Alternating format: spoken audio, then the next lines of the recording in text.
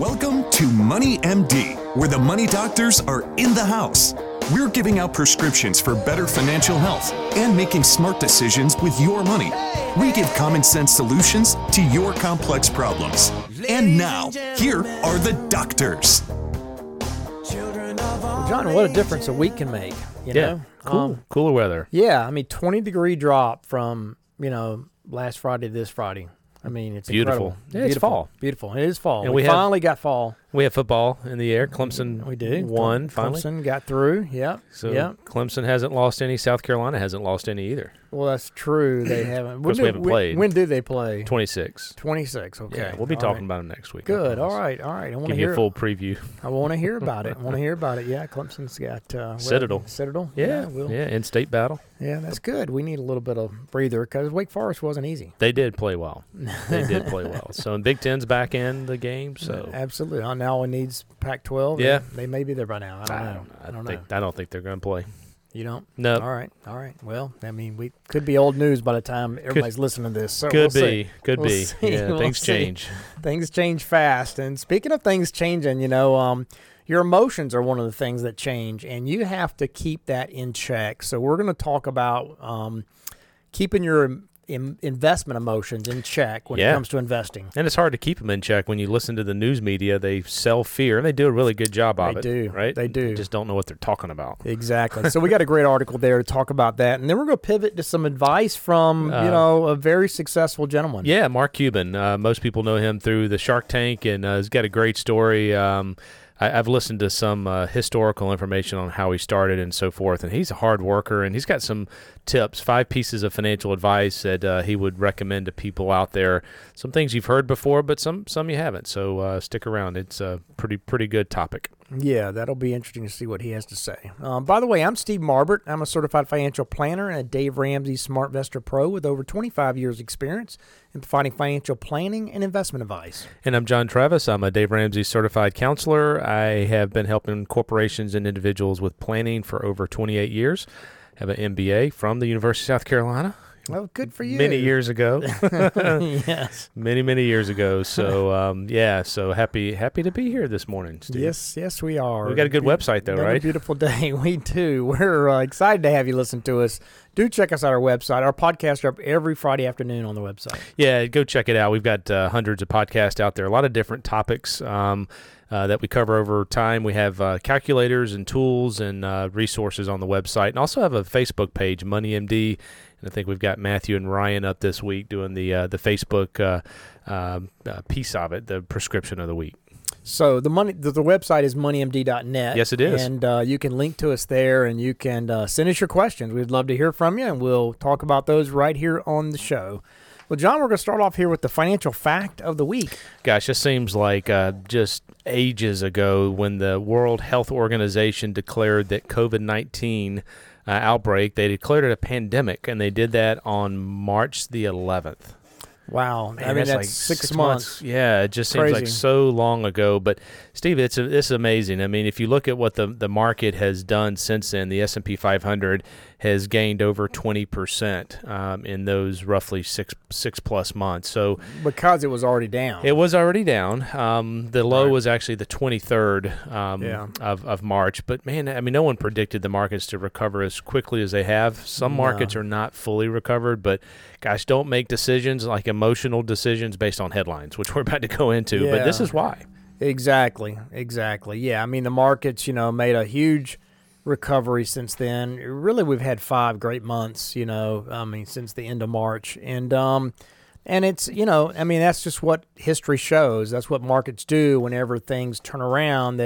Market's a leading economic indicator, and it responds very quickly to the expectation of the future. And the news hasn't been great. I mean, it's, went way down from an employment standpoint. It started to come back slowly, but, a lot of folks would look at the news and say, well, there's no way the markets can be up.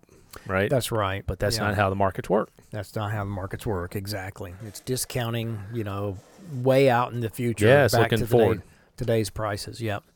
Yeah. All right, well, that's a great fact of the week, and that brings us here to our first topic, and that is keeping your investment emotions in check. This is based out of a Bottom Line article, Frank Murtha, very recently, and But John, I mean, we see clients all the time who have just watched some sensational prediction, from some so-called expert in the financial media, and they get anxious about the future. We all do it, right? I mean, and today that usually centers around the elections or the pandemic. However, though, for an investor, one of the most vital forms of social distancing you can do is to keep lots of room between your decisions and your deep-seated financial fears and instincts and your emotions. Those will lead you astray, usually. Yeah. And it's not easy. You're repeatedly buffeted by, anxiety, hope, despair, and your portfolio constantly seems in danger of being kind of thrown off track by the next headline or the election that's coming up. So, but among the biggest challenges is to avoid giving in to the extreme and often contradictory urges and those emotions that you have.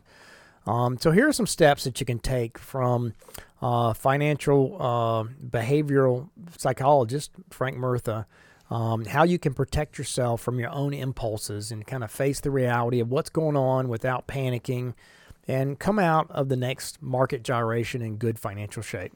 Yeah, so there's some behaviors that you're going to want to avoid, and we'll kind of talk about the damaging and extreme behaviors that we see leading investors astray, and then we'll follow up by some things that maybe you should do differently. So the first one we see is paralysis, or sometimes the opposite of hyperactivity, and either we see some people that avoid looking at their investment accounts altogether. I know I've had that comment many times during certainly March, when March was a very difficult month. Yep. Or sometimes people check them too often and they start making decisions and tampering with them too much. So those are two areas that can be unhealthy from a financial standpoint.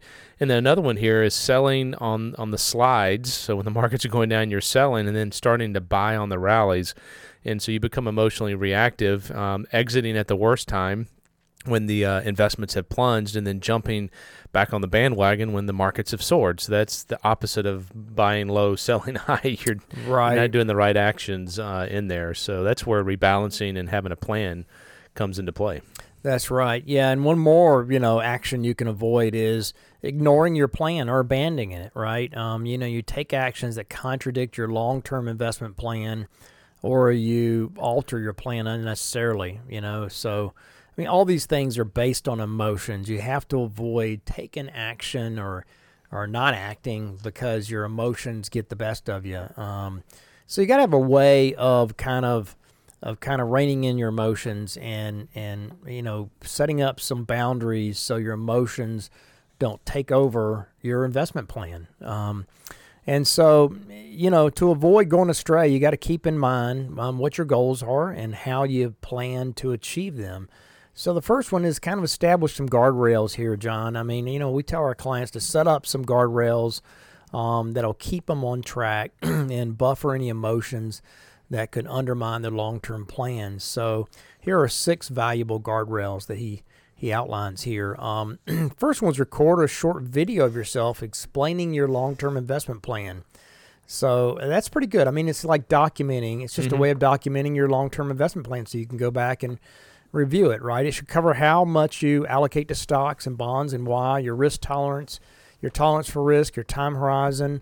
Many advisors recommend writing those plans down, reading it through tough times. It's kind of like having an investment policy statement, where you kind of state what you're trying to accomplish. But that's not always enough to provide yourself kind of the self-discipline you need. It's a very powerful to hear and see yourself speak. Talking directly to yourself in a video and saying something like, the stock market may not recover for a long time and you're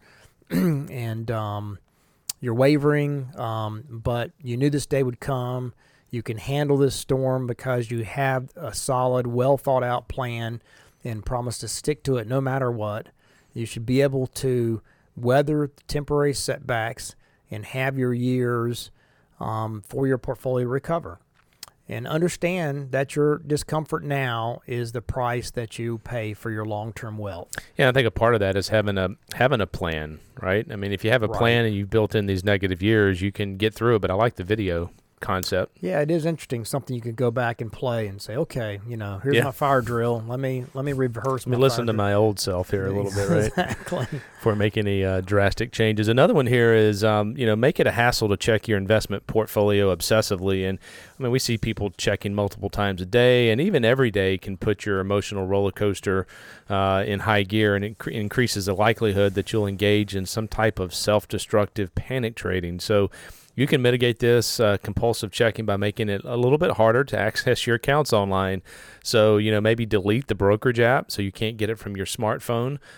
We've seen people who have elected not to save their passwords on the site, forcing them to have to re-enter. And when they don't remember it, they just give up.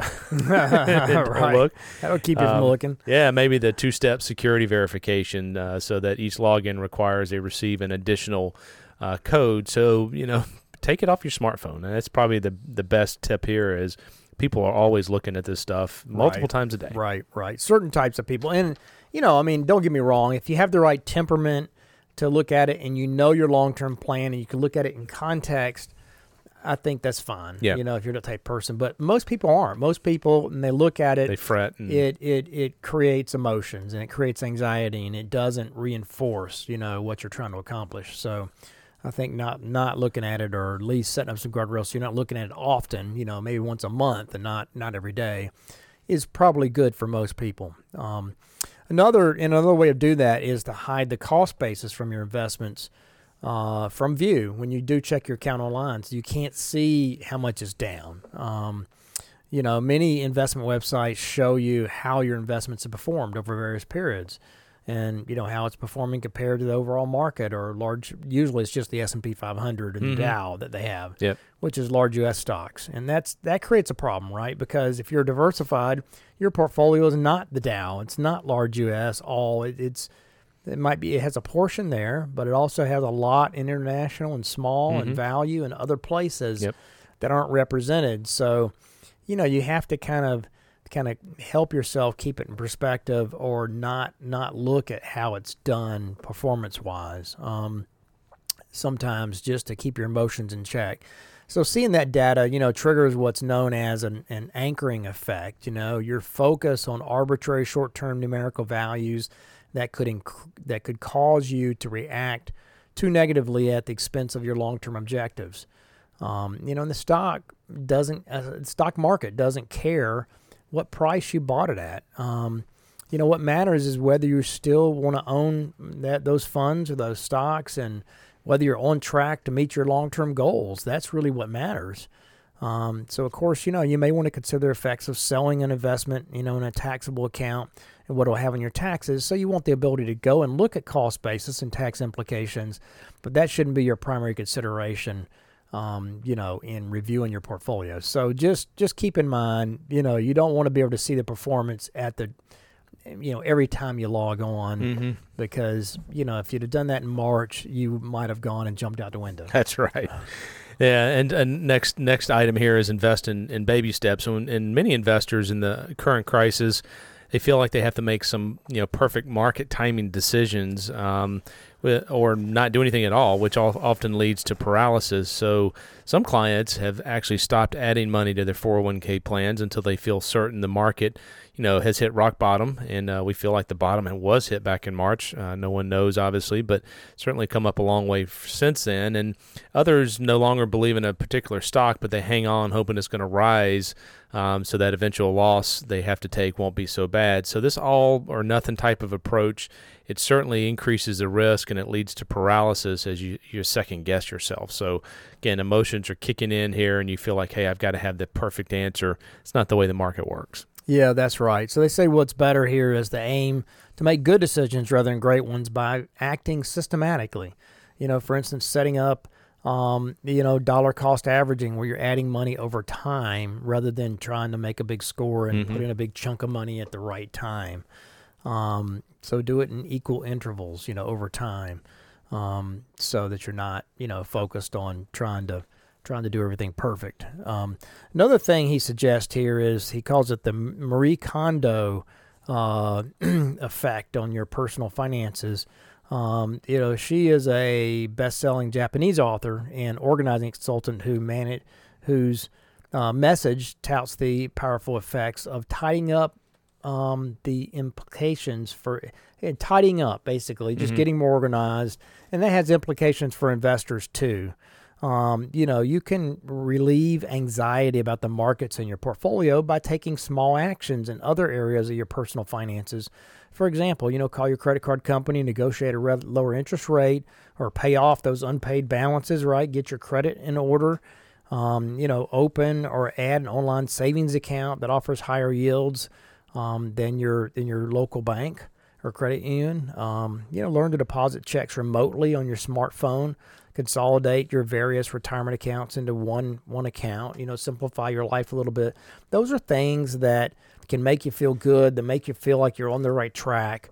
And just put you in a better perspective mentally about your overall finances. Yeah, and the last one here is, have some accountability with your investment actions. Maybe it's a family friend, maybe it's a family, member, maybe it's a CPA or advisor. But we see the intense shame associated with having losses tends to isolate investors, and they don't talk to family or friends about their decisions. And without some accountability or someone to help ground their decisions, they wind up making irrational, investment moves to satisfy some type of emotional need to avoid temporary losses. So you got to have another person that you can trust to help you kind of manage your emotions.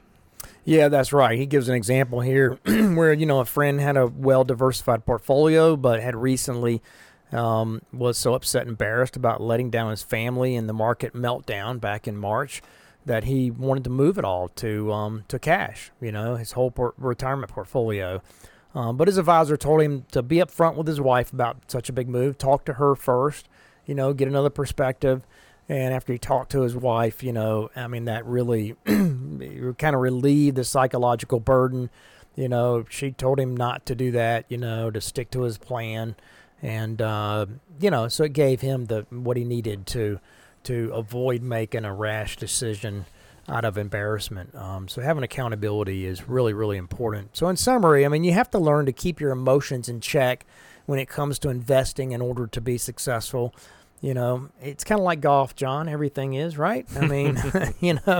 You can't let a bad shot get in your head and affect your actions on the rest of your round, right? You have to play one shot at a time, and you have to forget the past. And with investing, you have to set up some guardrails. You have to avoid looking at your accounts too often, particularly when markets are down. And you have to set up some accountability measures to keep you in check. So if you follow some of these simple tools, you can keep your portfolio and your financial plan on track for success over time. That's the point here. So, good topic. Good, yeah.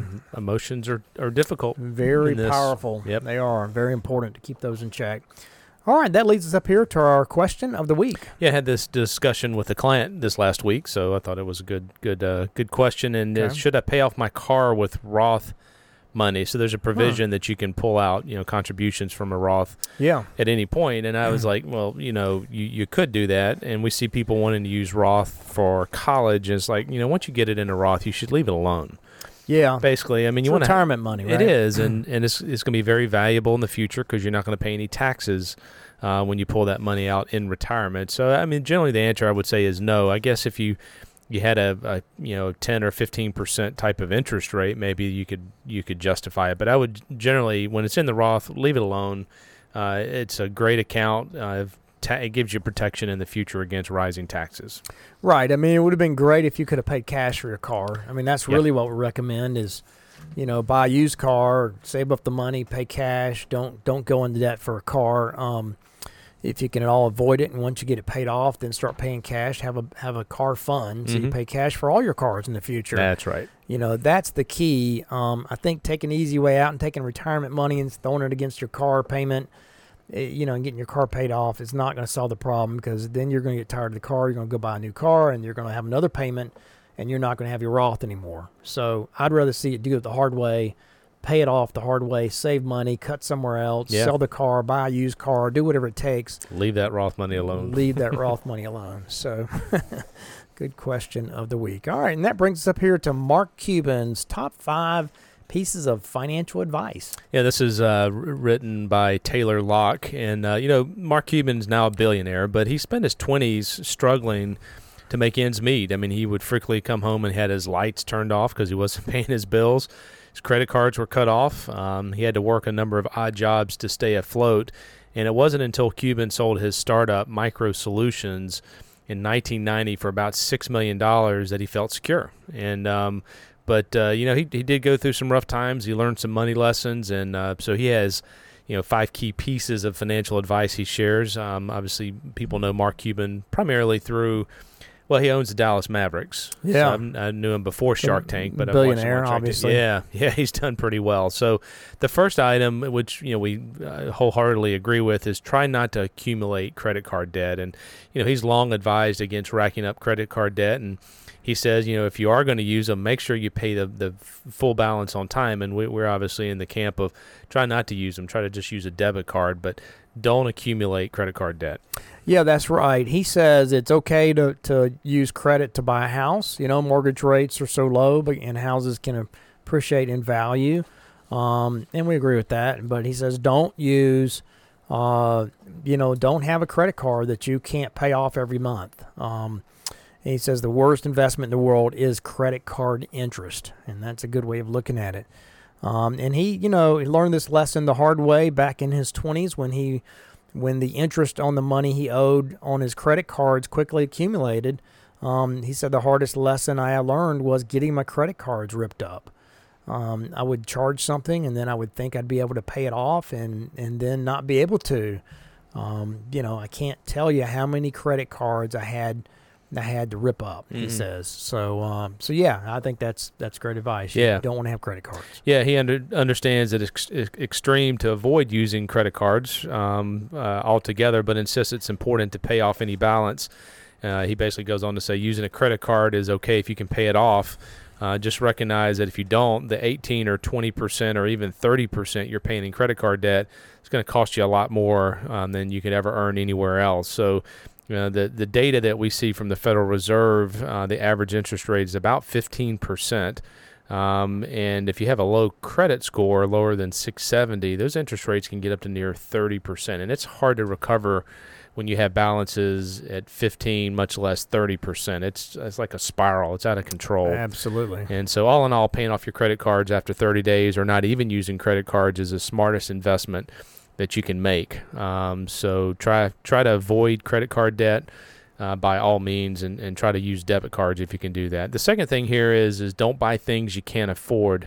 The Shark Tank investor's second tip is to live like a student. That means avoid overspending and spending on things you can live without. So kind of comes back to a budget, right? Yeah, that's right. He says, you don't need to buy all this stuff, particularly when you can't afford it. The more money that you can put in the bank, the better position you're going to be if something goes wrong. Cuban learned this lesson the hard way, and he learned the idea, though, from living like a student, from a book he read when he was just starting out. It's called Cashing In on the American Dream, How to Retire at 35 by Paul Tourist. But he told the magazine here, that's where he really learned it, and the book encourages readers to live well below their means and to live like a student, and I think that's great advice, particularly when you're starting out. Yeah, there's actually a movement out there. You've probably heard of it. It's called FIRE. It's Financially Independent Retire Early, and it's just a group of people that they want to save up early and retire in their 30s, some of them in their 40s. So you got to figure out what you're going to do if you retire in your 30s, because you got a lot of time left. You got to figure out health insurance, too. That's right, no doubt. So another one here on the list is save enough for a year's expenses and then invest. So before the pandemic, Cuban usually recommended about 6 months worth of expenses, which we would agree with. But in today's climate, he recommends saving enough to cover a year of expenses. So once you've saved, and have a year of sitting in cash, then you can start investing in mutual funds and start growing your wealth. Yeah, obviously that's more than we would recommend. 3 to 6 months is a typical emergency fund. So that's a lot today to be sitting in cash, because you're going to earn almost nothing on that. even in the high interest checking accounts. Oh, there's not much interest going on. Not much out there. 0.5% is about all you can get, and that's online. So, but yeah, indeed. I mean, experts often recommend the S&P 500 because it provides some diversity at very low cost, like an index fund, and generally delivers good long-term returns. So that's kind of what he's saying here, but obviously we would lean toward a lot more diversified portfolio than that. Yeah. That's only large U.S. stocks. Large U.S. stocks went 10 years and made zero. The lost decade. Yep. From 2000 to 2009. Actually, if you go back, it's interesting. I went back and looked at the last 100 years, and there was a lost decade in the 30s. There was a lost decade in the 60s and 70s. And then there was a lost decade for the S&P 500 in 2000 to 2009. Yep. So about every 30, 40 years, that index returns zero for an entire decade. So you got to be more diversified. Yeah, that'll kill a retirement. It will kill it. If it falls at the wrong time, right before your retirement or right after your retirement, even worse. Yeah. It will kill it. Yeah, so another one here on the list is learn to negotiate. This is interesting. He said people don't realize the power of negotiation. Negotiate the price down for the things that you buy. He said, you go into a yoga class and they want to charge you $30. You can say, hey, I've got a $20 bill, and most people, he said, will take it. So the self-made billionaire often negotiated when he was young and broke, so he got pretty good at it. And he said, I don't do that much now. He said when people see him, the price usually goes up now. So, but he said for the longest time, that's how they survive. So I mean, if you don't ask for a discount on something, you're not going to get it typically. So yeah, I mean, actually, I think negotiating is a great thing to do. If the situation warrants. Buying in bulk, is another thing that he talks about here. Take advantage of deals on Amazon, other places where you can buy in bulk.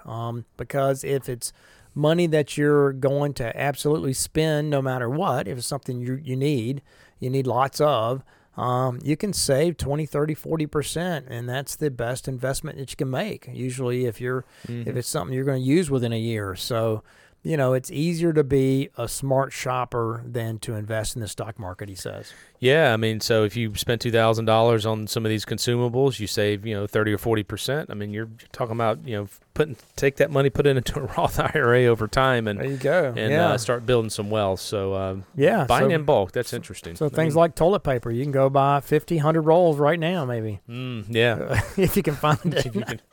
Yeah, I think you can find it now, but yeah, that's what I said. Wow, honey, I think we bought in bulk because we have a lot of toilet paper now. So when she went and counted up all the rolls, right, stored up in the attic. about March, I think we got a year's supply. We're good. I think we're good. So we start talking about emergency funds and toilet paper, right? A year worth. Exactly. All right, that leads us up here to our final thing, and that is the prescription of the week. Yeah, the prescription is talking about qualified charitable distributions. That is when you're over 72 or older, you can take money from your IRA. The government this year has waived that requirement. You don't have to take an RMD, but in 2021, this will be another valid strategy of taking money, if you're charitably inclined, and taking that RMD and giving it to a nonprofit like a church. So we have a lot of our clients that are doing that.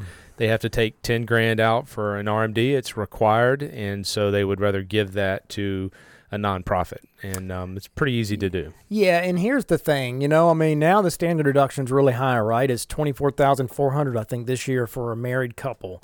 Most people don't exceed that, so you don't get to deduct your charitable contributions. That's right. Well, but if you're 72 and you have this RMD that you're taking out of your IRA, you can take your standard deduction, so you get the full standard deduction, and you get to give money tax-free from your IRA to your charity, so you're still getting a tax benefit for giving to your charity. So you're getting the best of both worlds here, and you avoid that money hitting your adjusted gross income, which affects your Medicare premiums, affects the tax you pay on Social Security. Yep. So there's some other things that link to your adjusted gross income, and it avoids all that. Goes directly to charity, tax-free.